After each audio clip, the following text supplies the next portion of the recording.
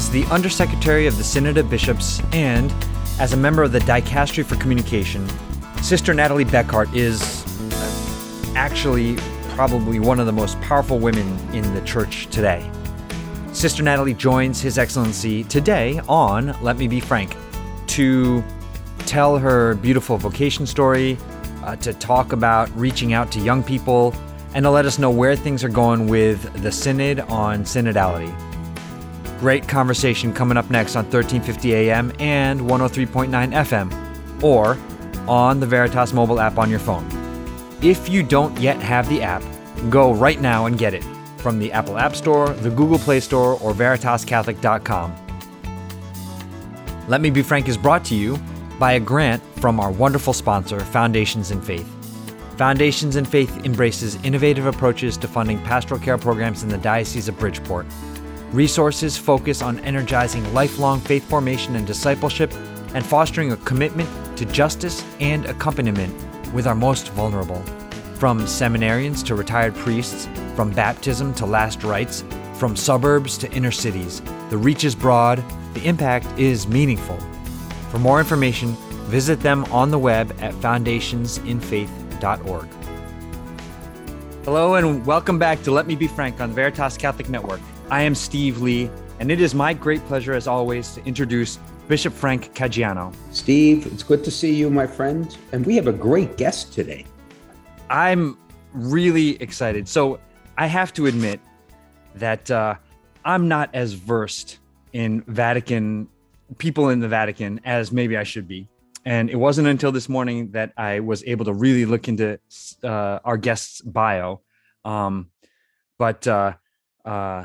Let me just jump in and introduce. I want to say that I'm kind of excited to have on somebody who is French, as I've been immersed in the Tour de France for the past couple of weeks. So anyway, Sister Natalie Beckhart is the Undersecretary at the Synod of Bishops General Secretariat and a member of the Dicastery for Communication.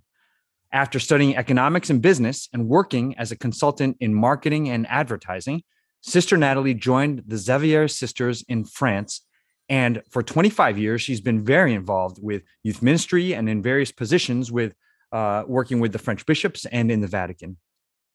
And Sister Natalie brings to us her expertise on synodality and youth, and to give us some more insight, hopefully, on the Synod on synodality, which that process is already underway throughout the world and here in Bridgeport.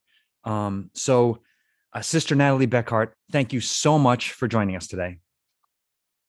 Thank you, Steve. Thank you so much also, Bishop Caggiano. It's a pleasure to be with you today, and I greet all of you from Rome. I am here 5 minutes from St. Peter on Via della Conciliazione. Oh my gosh, how many times did I walk that road when I lived in Rome? My God. Sister, I'm delighted, first of all, that you are here and we reconnect, because as we were chatting before we started our taping, we first met at the Synod of Youth, right? And I think we were in the same group, were we not? In the same conversational group? Yeah, yes, exactly. We were in this Circulum Minores, this small language group, because I have chosen to be in an English-speaking group, and it was really a pleasure to be with you and all the participants. I have wonderful memory from this. I do too. And I remember how diverse the group was, right? Because we had English-speaking bishops from India, from Africa, from of course, the States, from Canada, from Australia. Yes, and Asia also. Asia. It was very international, and also with some great young people who were there. Yes. There was one man in particular from Pakistan who really was very impressive. In fact, he contacted me. He's discerning a vocation now to priesthood. Yes, I know that. Yeah, that's tremendous. So I always ask our guests the following question, because we've all had our own journeys of life. And yours, of course, brought you into consecrated life. So our listeners take great consolation in hearing those different stories. So would you mind, to the extent that you're comfortable, how did you become a religious sister? What led you, because you had a very interesting path, to religious life, and then ultimately where you are now, because you are quite a historic figure in the Vatican. Right. It was such a surprise. But maybe what I can say is I was brought up in a Catholic family, the eldest of 5. I went to Catholic school. I was involved in my parish. I have received a lot through Catholic scouting, because in France it's very lively. But it was really during my studies, when I was in a business school with a chaplaincy, what you call campus ministry, I began to think more about, well, what is the meaning of life? Okay, I have come here, I have studied, but now what do I want to do with my life, and what is the meaning of life? And after my studies, I decided, before beginning to work, to give 1 year as volunteer. I wanted to have this experience and to serve somewhere. And I have discerned to go to Lebanon. So during 1 year in Beirut, after my studies, and it was just after the civil war in Beirut, I went there to teach in a Catholic school with some sisters. And during my last year of studies, I made a deep experience of personal encounter with Christ, praying with the Bible, discovering more. And I started a spiritual direction. And it was truly in Lebanon, meeting with young consecrated in this country. You know, they have been through very difficult years of war, but they had such a joy, and they were able to really testimony the blessing of a life dedicated to Christ and to the other. So it was in Lebanon that I began to think more about a possible call for a consecrated life. And also being far from my country, I discovered that I was gifted to have spent my life in a peaceful country, having a good education. And so I realized that I have received a lot. And I discovered also in prayers that there is no sense to receive if you don't give. And what I have received, I have to give it to the others. And that was through this personal also journey and prayer and discernment that I began to think more about religious life as a way to follow Christ and really to serve the others. And so I'm very grateful for my experience in Lebanon and what I have received there. And then I came back to France. I started to work 2 years, but to continue my discernment. And then it was rather clear that I thought Christ was calling me to follow him in religious life with the Xavier Sister and Ignatian order. Oh, it's an Ignatian order. I didn't realize that. Oh, okay. Yes. Sometimes I say it's one among all different female versions of the Jesuit. Oh, there you go. They are very rooted in the spiritual exercises of St. Ignatius. Mm-hmm, mm-hmm. And so that actually is a great segue for one of the areas. Of course, when we met, one of your specialities that you spent a great deal of time is with youth and young adults and the evangelization of young adults, which I think is a critical need in the church. Right? Even coming out of the synod, I think it's everywhere, but at least in my diocese in the United States, it is a critical need. And COVID has made it worse, and it's made it even a greater need. So talk to us about your experiences in that whole important world of ministry.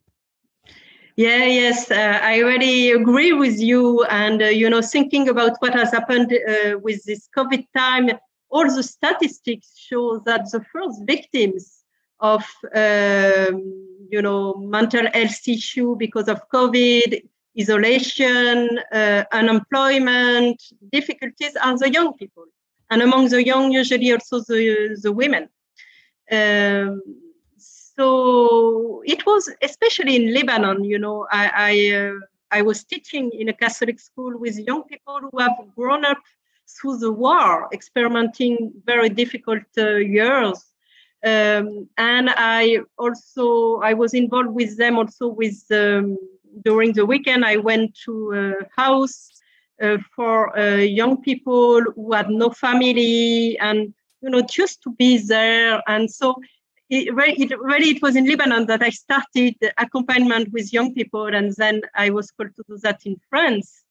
And I discovered, and I think that was also our experience at the Synod on Youth, that really the first things young people want or need is to be listened to have, elder people, adults who just walk with them, journey with them on the road, listen to them.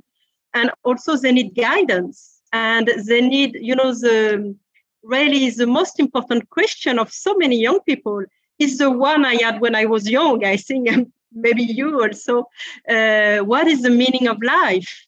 And in this world of today, so difficult with so many crises, and many young people have a lot of questions and existential questions, and they want to be useful. They want to serve. Many of them, they are generous, but they really need people who are older, who can walk with them and tell them, even if there are many difficulties, storms in your life, there is light.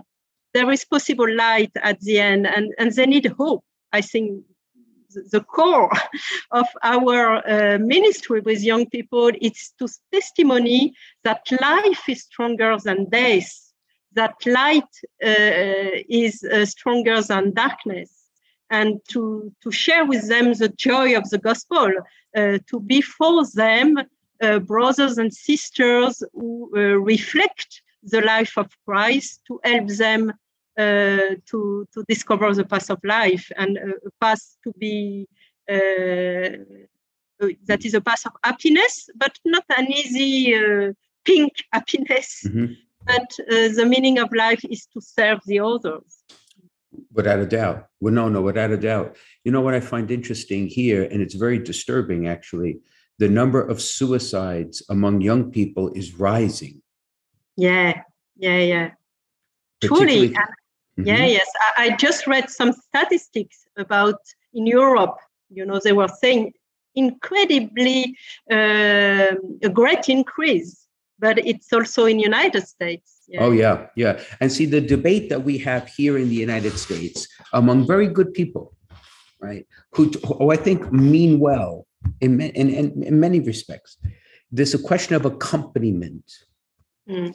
There is a group of people who are faithful, who understand that accompaniment is walking with someone, right, and creating a relationship that allows a conversation so that you could raise issues that they need to hear. But you can't do it until you have a relationship with them. Mm. But then there's another group that says, well, that's important, but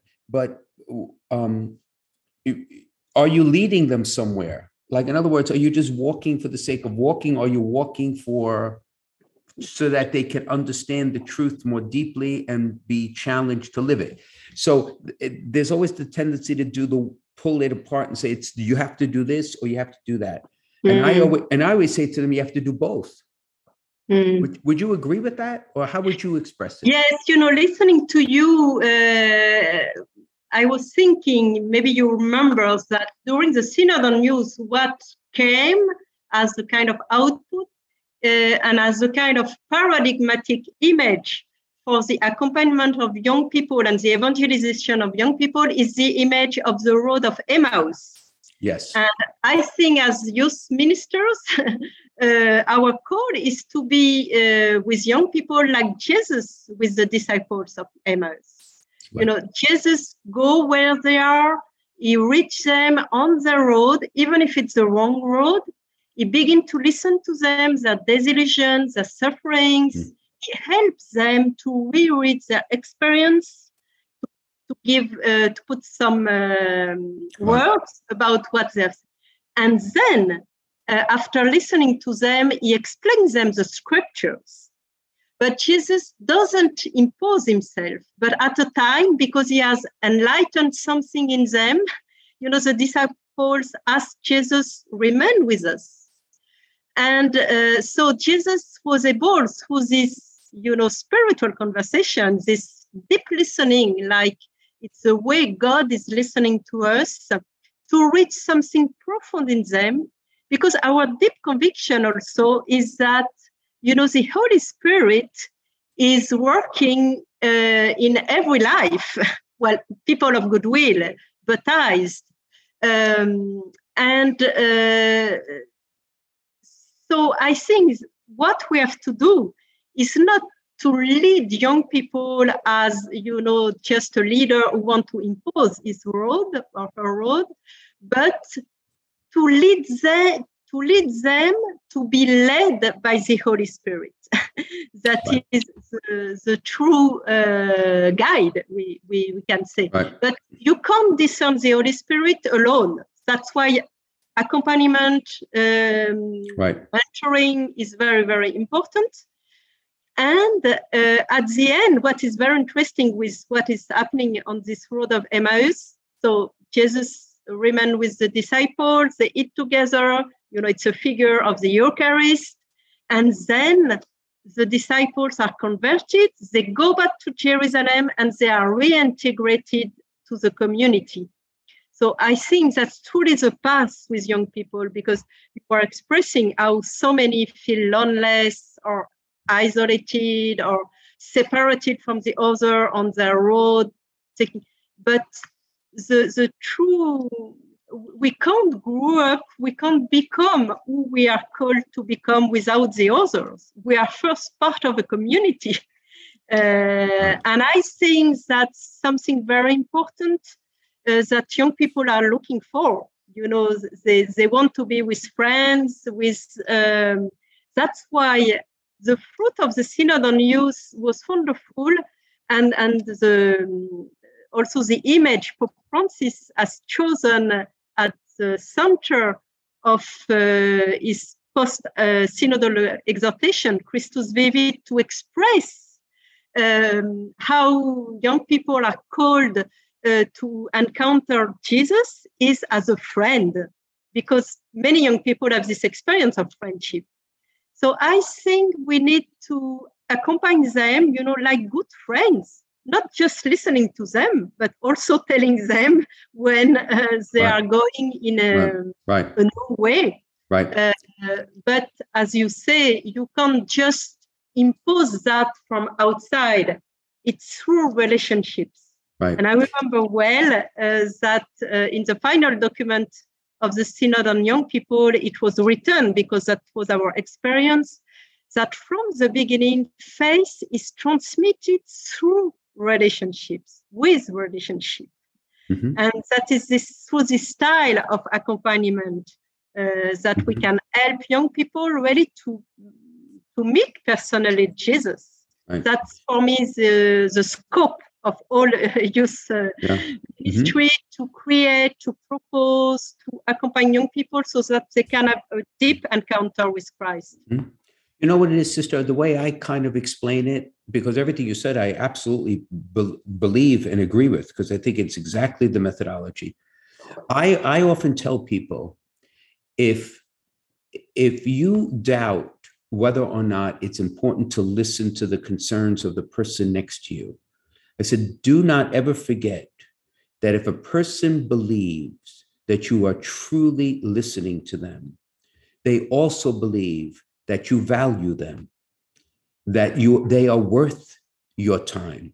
And that's ultimately what is the real difficulty, that many young people do not believe. They doubt their own self-worth, their own dignity.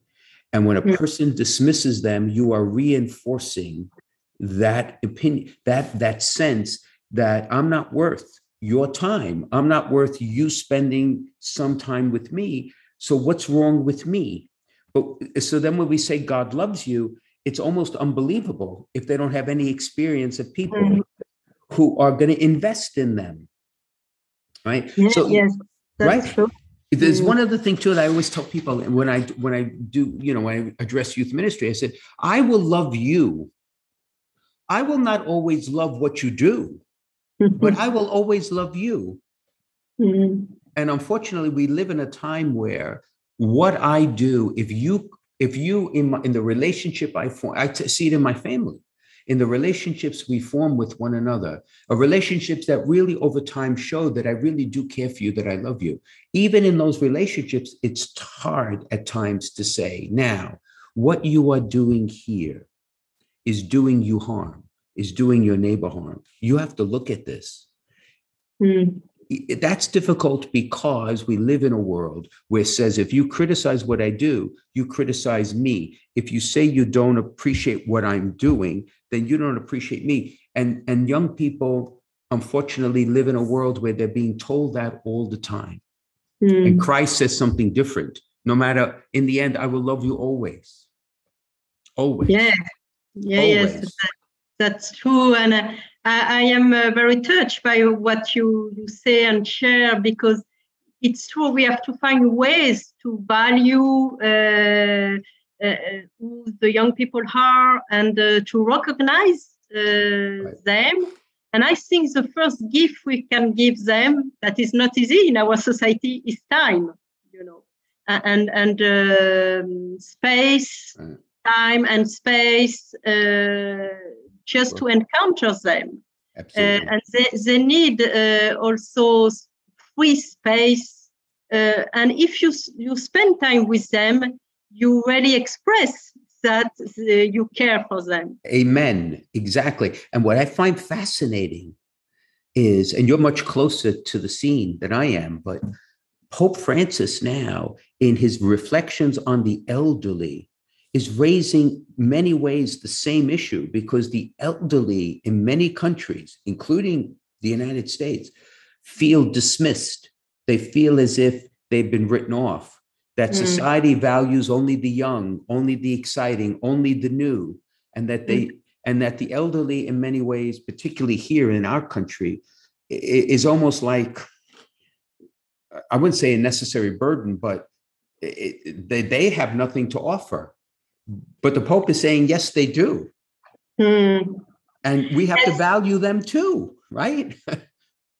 Yes. And maybe you remember, it's very interesting, because each time Pope Francis is speaking to the young people, or speaking about the young people, is always speaking also about elder people.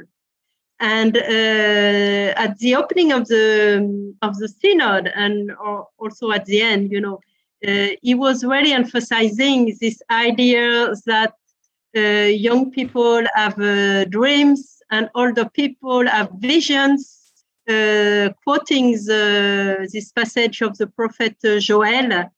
And maybe you remember at the time, one young observer from the Samoa Islands used the image of the church as a canoe, because in the culture, on the canoe, you have the young people who have energy and they can row, and the older people who have wisdom, who know the direction, can help to find the right direction. Right. And the canoe works well when you have both young people and elder people. And Pope Francis took this image also in Christus Vivit, to express that a synodal church, a church has to be like this canoe, with young and older people together. And for me, that's a beautiful image of a synodal church, that is a relational church, an inclusive church with all ages, all state of life, in which each one has a place. The charisms are recognized and valued, and everyone has a voice. And that's how we can really carry the mission of the church all together. We need both the young people and the elder, the men and the women, Absolutely. the diversity of the people of God. Absolutely. I remember that. It was a young man. If I remember, it's the same. It was big. Yeah, but he was a big man. Yeah, it was. Yeah, God bless him. Oh, yeah. I do remember that. Sitting in the back of the room when he made the observation. Remember well. Yeah, I do. I must tell you, that was one of the high points of my ministry, being able to participate in the synod. For no other reason. I studied in Rome, So I lived 5 years in Rome. You appreciate the universality of the church in Rome in so many ways. You see it every day now, right? It's the church in all shapes, sizes, right? But in that synod, when we gathered together, it really was an extraordinary moment of who the church is, at least in the different languages and cultures and continents. I mean, we really are a global church. Yes, that's true. And when I think back about my experience at the Synod on Young People, and I talk about it, really, for me, it was the church we dream. A joyful church, even if I remember when you speak about young people from all over the world, it's also about so many problems. But maybe you remember at the end, at the closing mass, there was such a joy, missionary impetus. We have expressed that we have experienced something of a new Pentecost. And we couldn't keep this joy of synodality for us. I remember after the closing of the synod, we had only the desire to share that with others. Yes. And I often refer to that because what we have experienced with young people during this synod was truly a church of brothers and sisters in Christ, listening to each other, bishops, cardinals, sisters, young people, men and women. All this diversity with, as you know, from all over the world, but we have experienced such a communion. We have experienced, really, for me, I couldn't imagine before that it will be such a deep, spiritual, human, ecclesial experience that really has transformed me. And so now I have only the desire, that other people could experience that. Absolutely. Not only a few, we were very happy to be at the synod. Yes, but we were a few. Synod on synodality now is really to propose to all the church, all the people of God, to have this kind of experience. And when really you journey together, pray together, listen to each other, you try to discern the Holy Spirit, you receive a renewal and such fruits that are fruits of the Spirit. Joy, peace. And that's a great segue, sister, because we're going to take a break. I think Steve's giving me the signal. We have to take a break. And then when we come back, your role in the synod, on synodality and in the synodal office, and what Holy Father is hoping will happen in this process and where it will lead us in the future. We could talk about that in the second half. Yes. Okay, see you soon. Wonderful. So this is Let Me Be Frank with Bishop Frank Caggiano on the Veritas Catholic Network. His Excellency is having a wonderful conversation with Sister Natalie Beckhart, a sister with the Ignatian Order, the Xavier Sisters in France, and we will be right back after the break. If you're concerned about your end-of-life plans, searching for a Catholic cemetery, or have loved ones who are buried in one of the 14 Catholic cemeteries throughout Fairfield County, now might be a good time to begin planning for yourself or for other family members. Call one of our family advisors at 203-742-1450 and select option 5 to leave a message, or visit www.ctcemeteries.org. Many people don't realize that they can be buried with their deceased loved ones, even if all of the family's in-ground plots have been taken. The Diocese of Bridgeport Catholic Cemeteries provides in-ground burials, as well as columbarium and mausoleum options. This makes it possible to unite your family together in the same cemetery, and it's an opportunity to build a bridge for your family back to the church. Talking about this issue is not easy, but pre-need planning makes your wishes clear, reduces cost, and helps your family avoid difficult decisions at a time of grief and loss. You can start your planning now by contacting one of our family advisors at 203-742-1450 and select option 5, or visit www.ctcemeteries.org. We can guide you through the options, regulations, and considerations to help you make the best decisions for your family.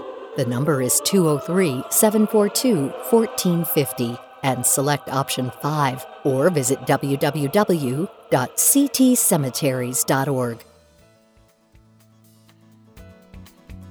Welcome back to Let Me Be Frank on the Veritas Catholic Network with Bishop Frank Caggiano. His Excellency has been speaking with Sister Natalie Beckhart, and you were talking in the first segment about the Synod on Youth, and there are other synods happening. So, Excellency, I'll turn it over. Yes, no, yeah, absolutely. One of the insights, Sister, that you made, which I think is very, very important, is when we had the experience of going to the Synod on Youth, we were the few. We were about maybe 250. I forget how many we were, but and it was a profound experience for us. But we're 250 out of 1.3 billion. So now on the Synod on Synodality, I think it's fair to say, and I want to hear your thoughts, the Holy Father is opening up the process to everyone in the whole church. Yeah, yes. And the first sentence of the preparatory document, that is the roadmap for the synod that has been opened last October, is the whole church is convoked in synod. And that's the first time in all the history of the church that all the baptized, all the church is convoked in a synod. And really, we can say that with Pope Francis now, synodality is not for a few bishops every 2 or 3 years, but it's a call for all the church every time, everywhere. And in a way, the goal of the synod, what Pope Francis wants, is a kind of synodalization of all the church. Because at this stage, the church has discerned, and it was really one of the big fruits of the Synod on Young People, but then the Synod on the Amazon has also deepened this call. And we can say at this stage of the reception of the Second Vatican Council, the church has discerned and understood that synodality is the call of God for the church in the third millennium. So it's really to embrace, I would say, synodality. And this path of synodality is to answer the call of God, to be the church, the same church from the beginning, and synodality is the constitutive dimension of the church, but in this historic time. So synodality is truly, a dynamic vision of the church in history. And we have really understood that the only way to transmit the faith today is to be a synodal church. And so with Pope Francis, because from the beginning of his pontificate, really he emphasized the need to missionary transformation of the church and to continue to proclaim the gospel, to evangelize the people, as you really highlight. We can't do it just a few people alone. It's everybody has to be a missionary disciple, right. And we need to carry on the mission of the church all together as people of God. Mm-hmm. And that's really what Pope Francis is trying to awake, so that, as he often say, everybody in the church has to be protagonist. No one is a mere extra. We are all called to be these missionary pilgrims on the road, not just to be the church ad intra, as a communion, of course, but for the service of evangelization. Mm-hmm. What I found, Sister, here in Bridgeport, many people could not define what a synod actually was. Mm. Many people had never even heard of the word, to be honest. That's true. So you're very much an expert in this. So for like the average person in church, how would you explain what a synod is? Like, what is it? What would you say? Well, we can say now that, the etymology of synod and synodality is journeying together, and it's a gathering. It's an assembly to discern what God is asking the church. And the first synod and all the baptized may remember that the first synod, in a way, or council, because that was the same word in Greek and in Latin, is in the Acts of the Apostle, chapter 15, the Council of Jerusalem. Mm-hmm. There is an issue, a debate, a conflict among the community. Do the people who were not Jews before choosing to follow Christ, do they have to be circumcised or not? And they don't agree. So what do? They gather together, the first community, they pray, they talk together, they discern, and at the end, they find a consensus to decide that those who are not Jews won't need to be circumcised.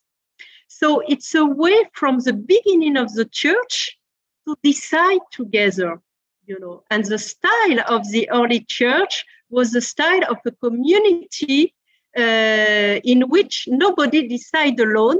And when there were conflict difficulties, people and bishops were gathering together to talk, to pray, to discern, and to find a consensus.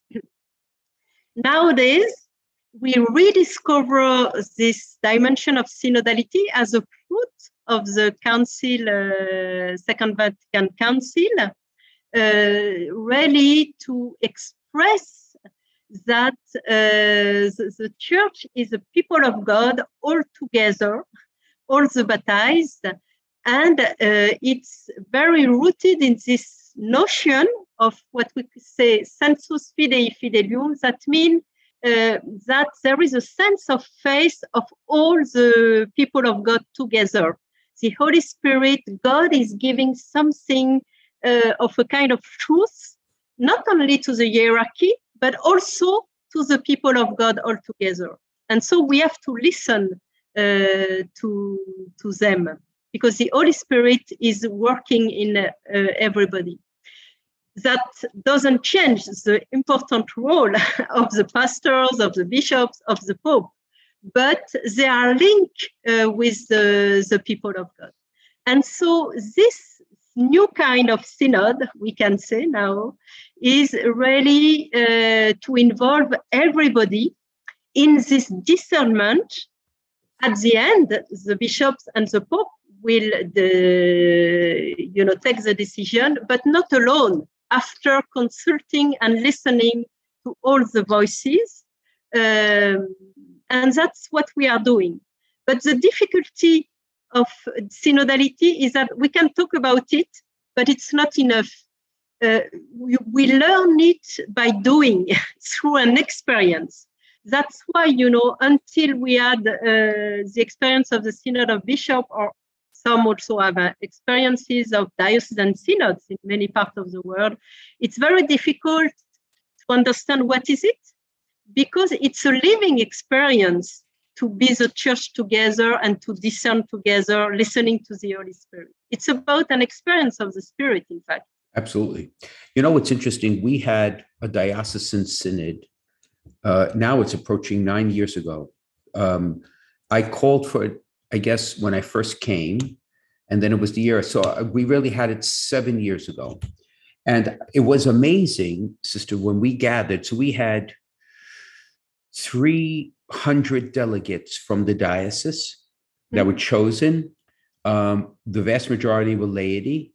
There were 25 priests, and there were about 15 religious. Anyway, my point is, to your point, when we gathered, it was amazing to see what we realized by just listening to one another that we did not realize when we started.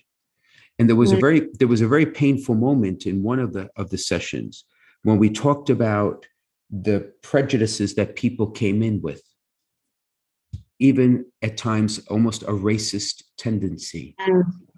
And it became clear in the conversations that was an issue that we have to address, and we've been trying to address it since, which, if we had not come together, would never have come to the surface as a need. And it was, I believe it was the Spirit pointing out that this is work to be done here in this diocese, right? So to your point, we've had it on a very small scale years ago, but now on the global. So how do you like from your vantage point, you're in Rome. I mean, you're in the office. How do you synthesize all these opinions, like all this input? Well, it's about the process. Yeah. Yes, it's an adventure. Well, we will receive all the synthesis from the bishops' conferences and other possible mid-August. So we have already received some, but it's still in process. But we have been working a lot about how to prepare the methodology and the process, then to read all the synthesis. And in fact, we will do here in Rome what we have advised for the way to do the diocesan synthesis and the national synthesis. So the first thing, we will receive many contributions, and you had also this experience in the diocese. And the idea, it's not an academic synthesis, just trying. No, it's an act of discernment. So it has to be a process through also prayer, listening. And so we have imagined a group of many diverse people, because we will receive the synthesis from everywhere in different languages. And it's very important that it is nobody alone that reads that alone. Well, it's almost impossible. But to cross-read, with different lenses, and to discern together through a process what the Holy Spirit is telling us through all these contributions, and to try to understand the common trend, maybe. But also the Holy Spirit can also speak through minority voices, but at the moment we can feel, yes, that's really a call. So yes, we have almost finished to prepare all the process that will start after mid-August to do all this process of reading, praying, discerning, and then drafting a document that will be the basis for the next stage, that will be the continental meeting between January and March 23. So that to continue, this process of listening, because truly through all of that, there is one unique question for the consultation that is very easy. It's how are we already journeying together? And what is the next step the Holy Spirit is asking us? Then in the preparatory document, as you probably have, we have given 10 topics, like 10 lenses to look more practically on dimensions of synodality. But we are very curious also to continue to read all the synthesis that will come. I know that the United States is working hard now, doing regional synthesis before the national one. But I am very grateful to see how so many, almost all the US dioceses have given their contribution. It's what I said. There's a deacon who is our coordinator on the diocese, and he's done a wonderful job. Wonderful. The interesting thing is, I had said to the delegates, I met with them when we first started, and they did their consultations in many different ways. All the data that we now have, all the input that's going to be synthesized, so it's hundreds and hundreds of papers synthesized into the diocesan report. I said, we need to go back to all of that as a diocese, because that is extremely valuable. That we now, while the process continues to go further and further on the global level, we need not to lose the opportunity to go back to that and sit with that material and do an ongoing discernment of what's being said here. Because there's a time constraint. I mean, we have to get these things done. You know that. I mean, to be able to be ready, it can't take 10 years. So what do you think of that? I think there is tremendous value in continuing the process in the input we already have, just as our diocesan family, and continue. Right? Yes, of course. I'm very happy to hear you, to hear that, and that's what, because we can say in a way, one thing is the document to send to the regions and the bishops' conference.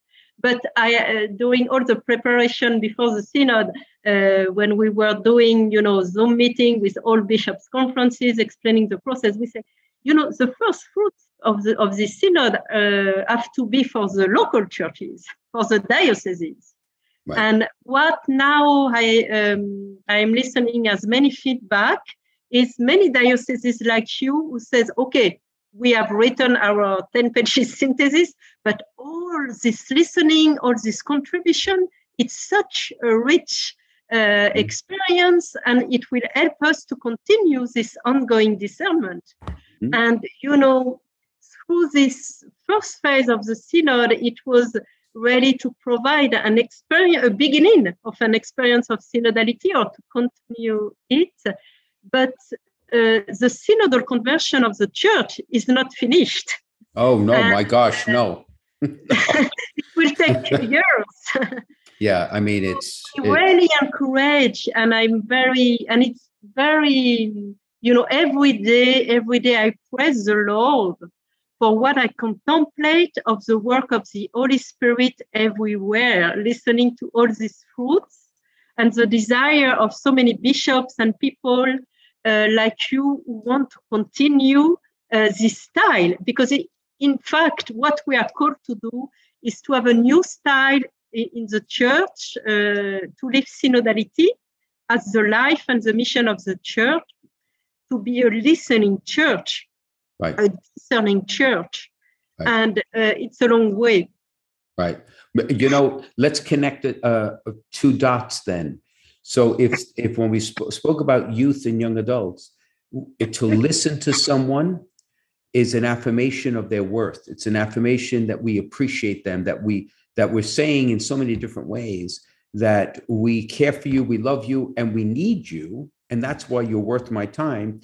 If the church became truly a listening church, that would be the experience of every person in the church. Yeah. Yes, it's true. And in a way, young people are driving force of synodality.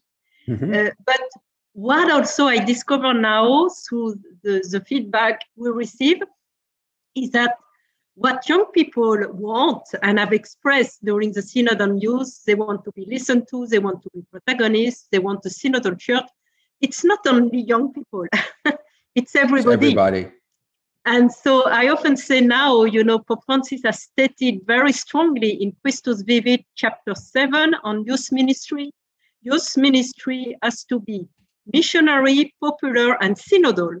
But now what we discover is that not only young pastoral, youth ministry or youth pastoral has to be synodal, but all kind of pastoral. Right. So this synod is helping us to integrate not only in a theoretical way, but through an experience that, yes, we really need to become more synodal as church. Absolutely. You know what's interesting, sister, and I don't know if it's going to rise to the point where it gets to the global document, but some of the most interesting feedback we have are from non-practicing Catholics, non-Catholic Christians, and non-believers, which were engaged. Yeah. The Diocesan Pastoral Council, group of lay people, of course, and others, that was their particular charge, to do one-on-one conversations with people who are Christian and not Catholic and non-believers. And some of the feedback in it is extraordinary, absolutely extraordinary, because it's holding a mirror up to the church. And many of these people, for example, there was one Lutheran minister, tremendous regard for the church, tremendous. And our presence in the ministry and saw it from a way that I had never heard before, because it's literally outside the church, but the church is connected to the world too. I mean, we're not just, even if we're very big, but we're only a fraction of humanity, and we're called to the larger world too. So I thought, I had never conceived of that when we did our diocesan synod, to be honest. But that I thought was quite an extraordinary addition to the process. I must confess. Mm-hmm. Oh, thank you so much. Thank you so much for sharing that. It's wonderful, because it's true, as you say, that synodality goes with a way. You have two perspectives. One, it's a way to be the church as a community of people of God, all together, priests, lay people, religious, bishops, all the diversity. But it goes as people of God, but it goes with a way to be in the world, in dialogue with the others, in dialogue with all the people of the earth, we can say. So what you have done is really highlighting that. And it's true that in a way, traditionally or usually, for synod, you consult the baptized. But we also know from the Second Vatican Council, and I refer to Nostra Aetate, about relationships with other religions, it is recognized that there are seeds of the verb or presence of the Holy Spirit in people of other faiths or people, men and women of goodwill. So if they want to contribute to say something to the church in a positive way, we can also listen something interesting from them. And that was your experience. That's wonderful. Yeah, absolutely. And it sees it from a different perspective, which informs us in ways that we would never hear otherwise, right? Yes.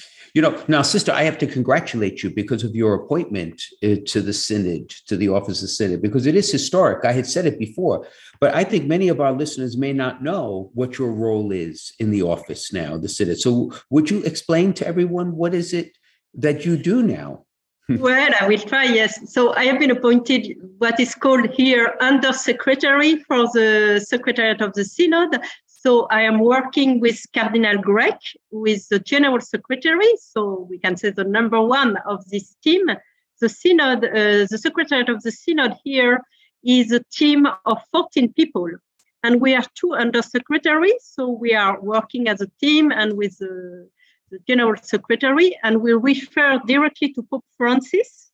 And so our role as General Secretariat, is really to prepare, to animate the synod in the different steps and to promote synodality. And I can share with you, because maybe you don't know it yet, but with the new constitution on the Roman Curia that has been promulgated by Pope Francis and implemented in last June 5th, it is written that all the dicasteries in Rome have to collaborate with the General Secretariat of the Synod and no longer of the Synod of Bishops. That doesn't mean that there is no longer Synod of Bishops, but Synod of Bishops are one way of doing synodality. And so our role, and a good most of my time, is also through webinars, conference, meetings, publications, is to promote, explain synodality, and to help to serve the local churches so that they can engage, be committed to this synod. So, sister, you travel a lot? You travel? Yes. Do you like to travel? I hope you do. Yes, I like it. I like it because I really think, here, okay, we are in Rome, but we are at the service of the local churches. That's where the most important things are happening.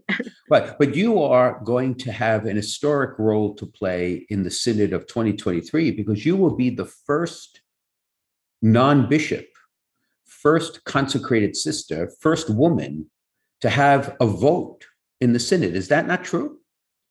Yes, because the fact to be this function under secretary that before was always bishop, you are member of the Assembly of Bishops, and as member you vote like the bishop. Right. Yes, and that is a very important step forward, I think, for the church. Yeah. Right. But yes, I think it's a sign, a really prophetic sign of Pope Francis willing, to express the need to listen to everybody. Right. Well, I think our time is up because Steve is looking at me. we do need to go to our next break, but Okay. the conversation is fascinating. But you're listening to Let Me Be Frank on the Veritas Catholic Network.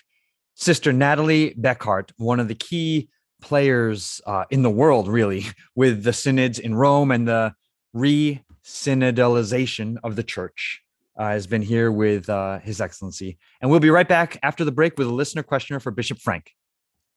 Welcome back to Let Me Be Frank with Bishop Frank Caggiano. Excellency, all right. An easy question. Easy. Don't give me a hard question. I just read you what the listeners email in. So here's this week's. It says, Excellency, how do I answer someone who objects to all the violence in the Old Testament? And how about to someone who says it seems like the God of the Old Testament is different from the God of the New Testament? Well, my friend, it's a very important question.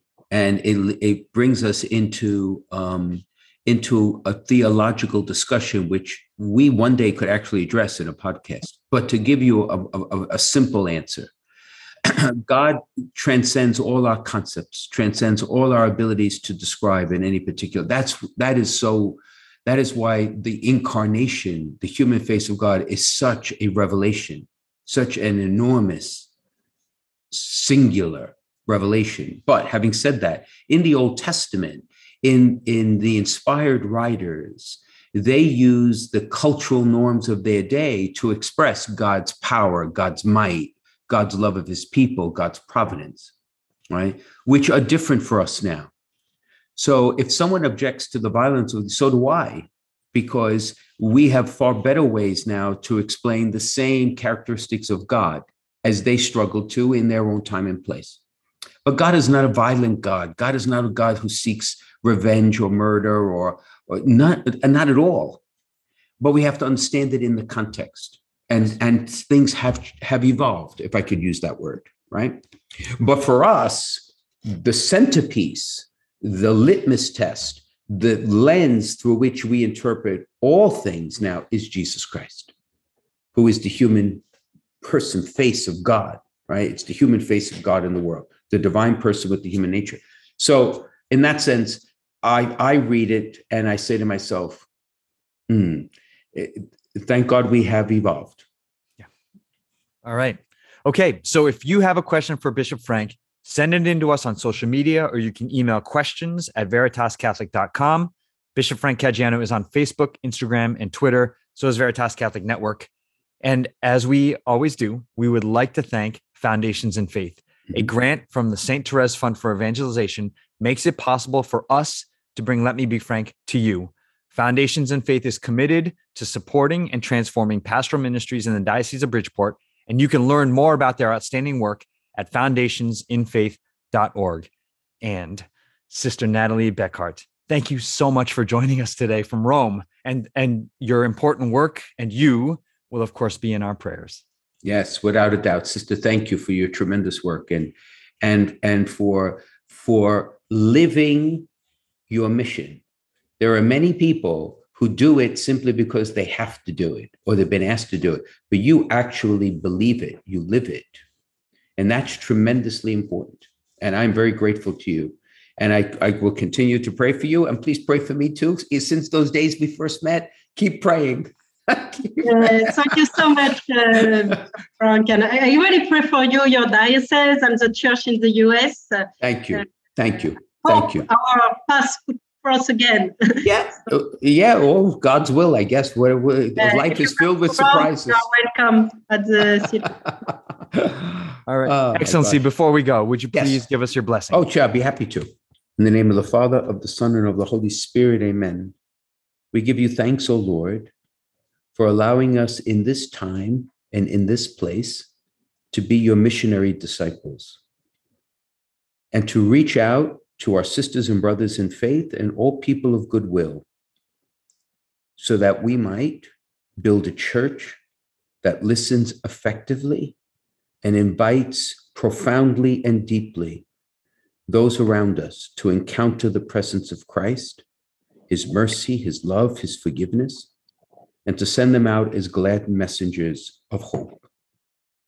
Bless Sister Natalie in her work and all her colleagues as the church continues this synodal path in earnest, may it bear great, great fruit. And may these summer days be a time of rest and peace. And we ask this as we ask all things in the name of the Father, of the Son, and of the Holy Spirit. Amen. Amen. Thank you. Thank you. Thank you so much. I will see you then. God bless you. Steve, I'll see you next week.